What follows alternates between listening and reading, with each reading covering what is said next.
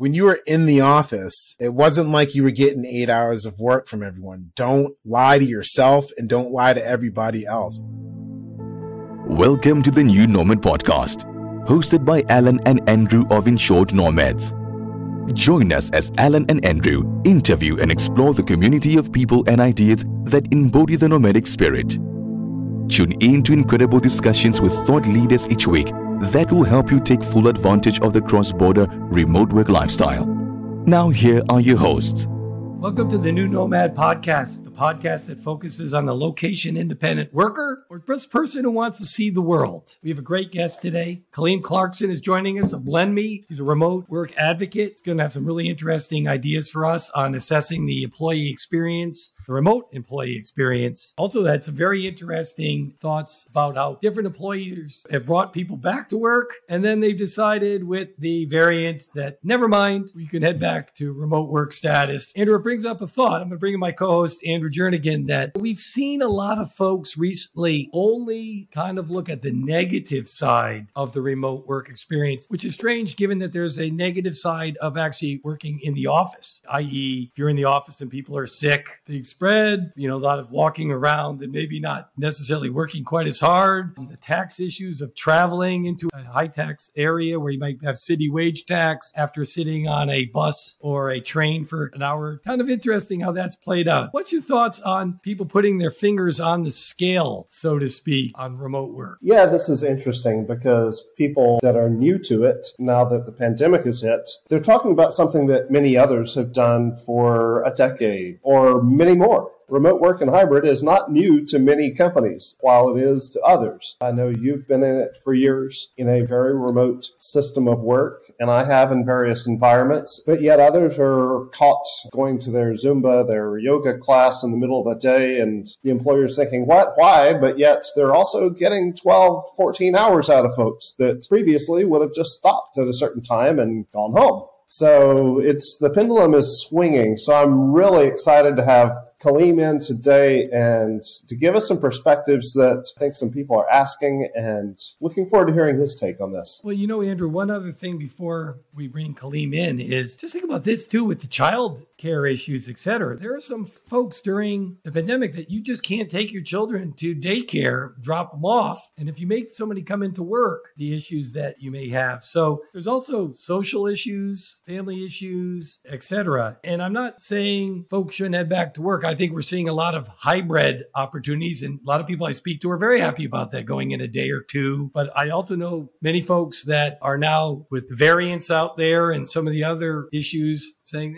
I don't necessarily want to put myself in that environment.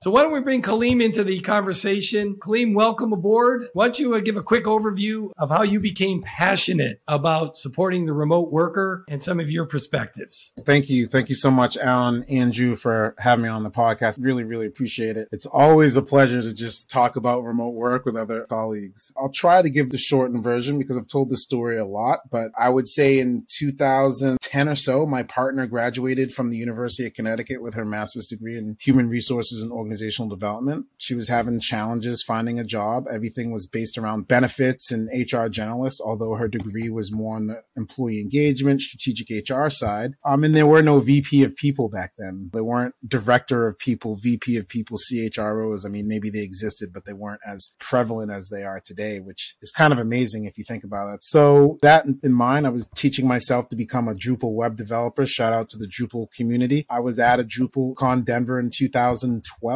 It was a talk from Matt Westgate from a company called Lullabot, who does, the Grammys website, or did at the time, and Martha Stewart Big Sites. And he was giving a talk on how his company was a virtual or fully remote company. I'm sorry, he called it a fully distributed company. And when he said fully distributed, I'd never heard that term. And he's showing pictures of all his family and all his colleagues who were working all over the country. And really, it was their retreat, the picture of their retreat in Florida. And geez, I just found that fascinating. On the plane back, I started looking at at books, at what books I could read. Started with Rework, Jason Fried, DHH from Basecamp, and then read The Year Without Pants, The 4-Hour Workweek. And then in 2013, I just approached my partner and said, hey, I think we should start employee engagement consultancy only for remote companies. So you were really ahead of the curve because there really was not a movement to remote work. There were remote workers. I keep thinking when you were at that beginning, it may not even been the comment remote workers, just people working from home. And I noticed that as time has gone on, you've done a great job building out is really an assessment tool for, I think it's remote employee experience assessment that you've built out for folks that I think people should check out on your website. Talk a little bit about that and how you built that, because I thought that was really impressive.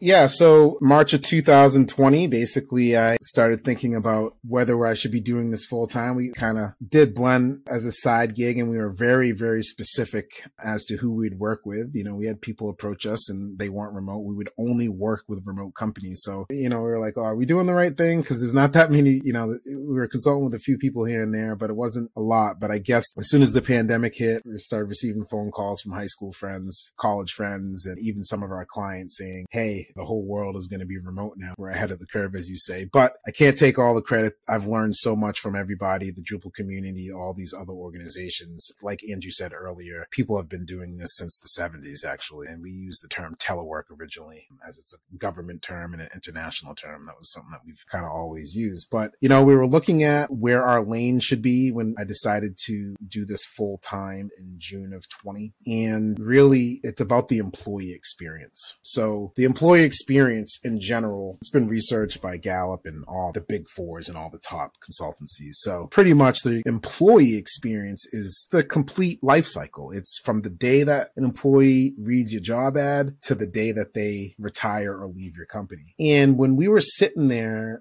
Jennifer, the CEO, and we were trying to figure out what's different, because the employee experience works for everyone. It doesn't matter if you're remote, hybrid, on co-located, whatever. And what we kept like falling back on was trust and responsibility. And of course, again, trust and responsibility is critical in any setting, but especially in the remote setting. We felt that the two foundational principles that the employee experience should rest on is trust. So the employer has to assume trust, not trust is earned, right? Has to assume trust, because you're starting off with not being able to see anyone. So the employer has to assume trust with the employee. Vice versa, the employee has to trust the employer that they're going to follow through on everything that they said. So it's a reciprocal relationship there. After that, there's responsibility. You know, the organization has to take on the responsibility of ensuring that all the tools, all the policies, all the procedures, everything is set up, all the learning materials, engagement, development, all of those things are set up so that the employee can be successful. And then the employee has to be responsible, has to take on the responsibility of completing the task, getting the job done, but also taking on the responsibility of, hey, I need help.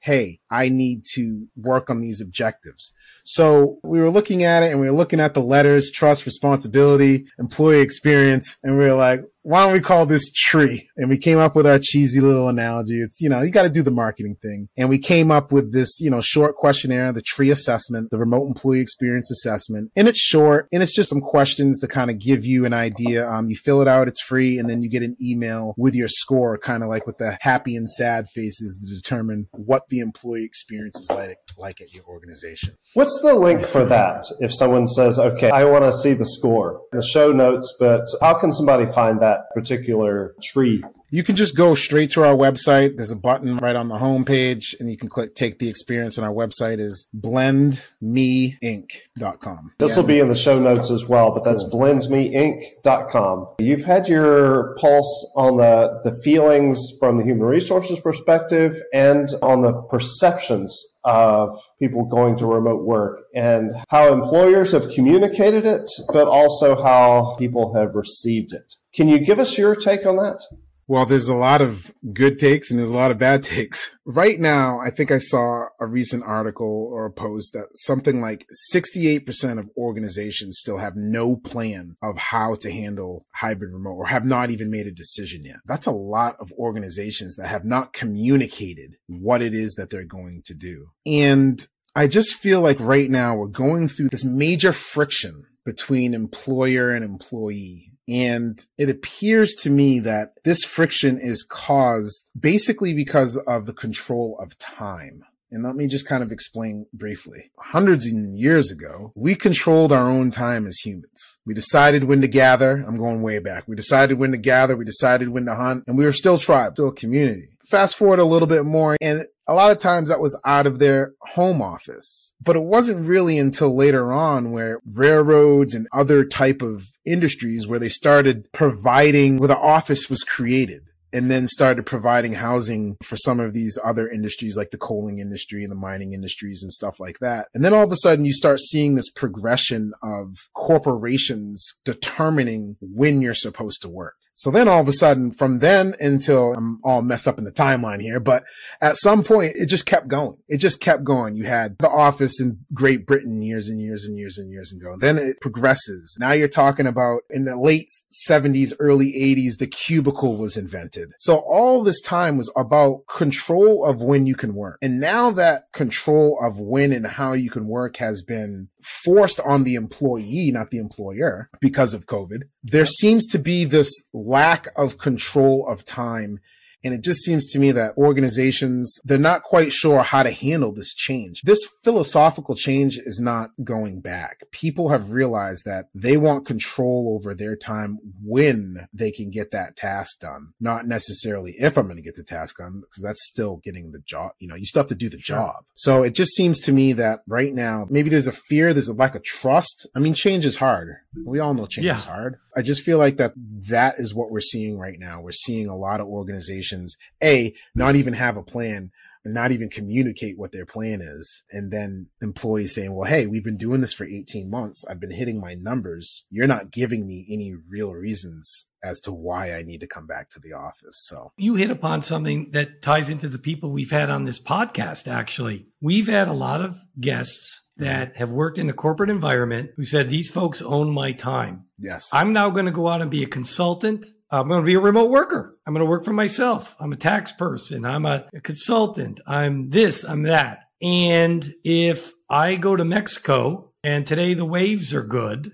I will surf. And tomorrow when it rains, I'll do those tax returns that I'm doing for my customers. And what I'm finding, and I think what you're talking about, I think is fantastic. It's really a form of time shifting that happens a lot in this remote work environment. We had a conversation, one of our podcasts recently, about Big Brother trying to chase keystrokes. Well, when people are getting things done, and actually the employees are coming back and saying, you shouldn't chase my keystrokes. You should see what I'm getting done. And yeah, if today is sunny and you chase keystrokes and you see I did nothing, I might be down here surfing, but then tomorrow I'm going to work 14, 15, 16 hours and get everything cleared off my plate. And in the old world, it would have been different. So I love your comments on a couple things I hit there. Big Brother, people leaving to do their own things when the corporate environment is too onerous. And last but not least, I think you touched upon it when I was reading your LinkedIn post, is the culture of either let's just get things done, as opposed to we need you 8 hours sitting methodically at a desk as opposed to getting things completed. Yeah, Alan, and the other thing that I missed as you were talking, it came to me. We've been so obsessed with time. We've been obsessed with time. Of course, I understand that. Like, it's a measurement, so it's easy for people to understand. But you know what we've lost is the value. And just back to control of time. We're talking about the control of my personal time. If I do a task, web developers deal with this all the time, and other professions, lawyers, right? Like, I've spent thousands of hours to become an expert of something. I've spent all this time learning this thing. If it takes me 2 minutes to do this task and there are no other tasks for me, just because it takes me 2 minutes doesn't reduce the value of that task that I'm providing for your organization and your company. So now what companies have done all these years is, okay, you're a data analyst. You have to do these data analysts. Oh, well, you know what? I wrote a script, all those, calculations, and it's going to take 5 minutes, whereas somebody else doing the same job might take 40 hours to do it. You don't congratulate the person and say, great job, enjoy the rest of your week off. You pile more work on that person. Again, controlling the time, squeezing more value. Now, is that why companies in the United States are where we are today? Because of that mentality? Possibly. But I feel like we've had a big shift. You can still make $1 million. You can make $1 billion. You don't need to make $100 billion. I feel like there's a lot of greed out there and people are finally realizing I'm done with this. I'm going to do my job. It's going to be good, but you're not going to give me more and more and more and more and more work. There's no reward for people to do their job more efficiently. So that's what I'm hearing, is that treating people with respect, trust, kindness, valuing humans versus exploiting. There's so much exploitation of labor that's taking place around the world just so that we can have so much profit in our devices, our iPhones, our whatever, that labor is exploited. And we've got to change that. And you've brought up some great points in that regard, that trust factor of how long is the workday versus how much can you get done? If you get that done, respect that that task is done. You don't have to add more tasks. You don't have to fill up the plate just because they completed the thing. Like, respect that person that wrote that script. That's great. You're really, really, really efficient and you did that. And maybe you shared it with the rest of the team and now we're all more efficient. Why don't you enjoy some more time off? And maybe after time, we'll figure out a way to add something else. But like, just continuously adding up, people are just fed up. Well, you hit upon, and we've seen it. There's France has put in some laws, I guess, or directives that after certain hours, the servers should be turned off at some corporations so people don't work. They're not forced to work extra hours. There's been a lot of conversation about a 4-day work week. There's been conversations about studies that indicate most people only work about 4 hours and 22 minutes at work. Thank you, Alan. That's critical. Let's not just go over that point right there. I think that's a very important and critical point. When we're talking about culture, when we're talking about the employee experience, and you're hearing these CEOs say you're not doing as well, managers talking about I'm spending more time managing. When you were in the office, it wasn't like you were getting 8 hours of work from everyone. Don't lie to yourself and don't lie to everybody else. The other thing is, when you talk about the water cooler and our culture is eroding, well, were you evaluating your culture before this? Like, don't just give me these empty statements. Were you evaluating the culture? What were your scores like? Yeah. Evaluate your culture now. What are the scores like while you're working remotely? Give me an A/B test, because there's a lot of empty statements about the in-office, like 4 hours. You were working 4 hours. So why can't I work from 6 to 10 in the morning remotely and then go to the beach? The biggest positive I've seen about going into work was a Gallup study that seemed to indicate that people will like their job more, stay with their employer longer if they have a friend at work. Now, at work could mean in a remote environment. Well, if I work at home, my wife is my best friend. She's here, or I've got my dogs, or I've got my neighbor, or because the work environment is so good, I can spend more time with my friends. But one of the big arguments I've always had back about why folks should come into work is, well, if you have a friend at work, people are going to be stickier, so to speak. There's going to be less folks leaving. But actually, I'm beginning to see people are developing relationships, or they're allowed to have their family relationships be stronger when they're home. But also there's more ability to, using my example earlier, hey, I'm going to work from 6 to 10 in the morning and I'll see you at the beach because I finished all the tax returns I'm supposed to do. So Kaleem, I'd love your conversation on that. Maybe some of the relationships that you could still build in a virtual environment, or maybe some ones that just get stronger because you're not gone for 12 hours a day into an office. Yeah, so connections is a really important piece of remote work. And as much as I love remote work and as much as I'm an advocate, you can't be bliss to the fact that we are a tribal species. We've always been tribal. We've always rolled in a group. And those connections have been researched and are valid. One of the things that we talk a lot about at Blend is the idea of work-life integration versus work-life balance. And the reason why I'm kind of bringing that up now is like, yes, I have my friends, my family. That's one connection. But in order to really connect with your employees, I do believe that there's something that you can't match without being in person. And to me, it's funny that Bumble, all these dating apps during the pandemic were like, oh my gosh, what are we going to do? You have Bumble, you have Tinder, you have all these dating apps, relationship apps, even Lunch Club, for example. And you know what they all did? What did they all do immediately? Can you guys take a guess? Did they go to virtual dating?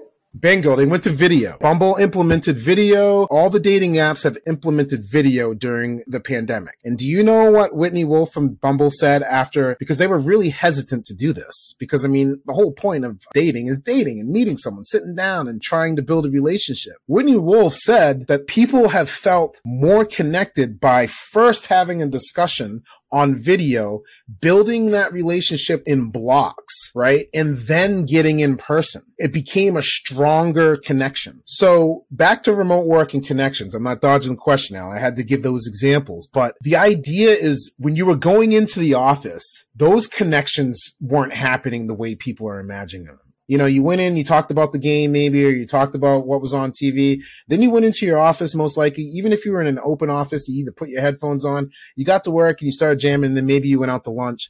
So there was a little bit of connection, but guess what? Those connections were not intentional. When you are in a remote setting and you're building some sort of relationship through doing your work remotely, and then the company has a retreat, and that retreat is done well with more opportunities for connections, that is when they are really powerful. And that is because when you get together, the purpose of getting together is to build the connection. So it's more meaningful. It's way more meaningful to be intentional about like, let's get here together to do this versus maybe we'll do this. Kind of like, you know, if you've ever done business travel, what was it like when you left your family and then you came back? Your significant other, your daughter or your dog came running up to you. They were excited. So I do believe connections are very critical, maybe even more critical in the remote workspace. But the difference is that, yes, you're correct. You can't build those exact same relationships that you could if you were literally hanging out with someone every single day. But what you could do, the value of those interactions can be much, much, much, much higher because you're not mixing all of these different things for this day. You're going to this retreat, and the purpose of this retreat is to connect with your team, to brainstorm, to meet other people. There's way more value when your communications and your things have intention. So good. Spot on. This is good commentary. You've done this, and in relation to some of the things that you've seen over the last years consulting folks in this practice, what's one overlooked person, place, experience, or book that you think that our viewers watching or listening on the different platforms need to know about? For all the nomads out there, the travelers, let's start with fun. I like to kick it off with fun. The place that I've been that I think is just underrated is Nashville. To me, I don't like country music. That's not my thing. That's not my jam. I don't like country music, but I just felt like Nashville was really cool, man. Like it was just a cool place. It was nothing that I expected, you know, and I enjoy a beverage. And I just thought that Nashville was way cooler than I thought. It wasn't all country. I mean, of course, there's plenty of boots and cowboy hats and stuff like that, but it was just a much cooler place than I anticipated. So Nashville's my overlooked city. One quick thing I want to mention about Nashville, about music. You're right, because it's not just country music. I don't know if you know a group called Los Straitjackets, but they're the number one surf band in the United States. You'd think they're from California, but no, they're from Nashville. Great. Yeah, there's so many folks there. That's a great call on. Back to you, but I just wanted to say very good on Nashville, overlooked in a lot of different ways. Everyone wants to go to Miami, New York. I get it. Go to those places, but don't sleep on Nashville. It's got multiple music. There's some hip hop in there somewhere, and then you got lots of singer-songwriter. You got all things. So anyway, shout out to Nashville. Books. Right now, Emotional Intelligence by Daniel Goleman. Now, there's two Daniel Goleman. I personally read which they both write on emotional intelligence. I'm sure both of them are good, but I read the #1 bestseller, Emotional Intelligence, Why It Matters More Than IQ. And basically the whole book is all about, like, especially as a leader today in this remote workspace, you have to be able to have empathy and be aware of all of your surroundings and how actions, how their mental state impacts everybody, and then be able to read that stuff. It's just really fascinating as far as a society, how much we put on the idea of IQ, how intelligent you are, when in actuality, the EQ, he calls it EQ, is more important than IQ because of how you're interacting with society. Like for you to be able to say, hey, I can tell Alan feels some kind of way by the state statement. We're all talking about acceptance. We have inclusion and diversity issues in the Black Lives Matters. And, even with the vaccine and wearing masks and all of that thing, all of that, like just having emotional intelligence and understanding is more important now than it ever has. So yes, Emotional Intelligence by Daniel Goleman. Fantastic. Well, thank you for that. And thank you for joining us today. Where can people find out more about you? Obviously looking up Blend Me or going to LinkedIn, but any other locations that you think folks could find out more about yourself? Yeah, I'm Kaleem Clarkson everywhere. So on Twitter, I'm Kaleem Clarkson. That's KALEEM CLARKSON. LinkedIn as well. And I don't share too much on Instagram. You'll just see pictures of my kids and my family. But yeah, that's where you can find me. And hey, if you just want to talk, you're having some challenges, your organization's having some challenges moving to this workplace flexibility, or just want to make it better, feel free to reach out. We're always willing to chat. Well, thanks again. And Andrew, as we always wrap up, what did you learn today that you'd like to share with the audience? I was definitely attracted and must confess, I went to type and look at that assessment, the tree assessment, the remote worker experience.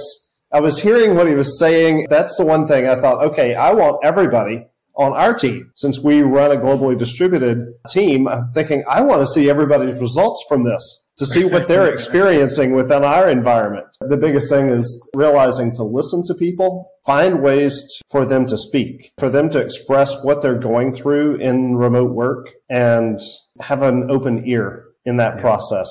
It was tough. As I was hearing him say things like, okay, I want to learn more, and definitely something that needs to be on everyone's radar if it wasn't before, and to keep that radar in tune, to build that safe environment, even though it's outside of our walls for more and more of our people. My dad was with Liberty Mutual for many years and was always remote, except for a few years when he was at headquarters in Boston.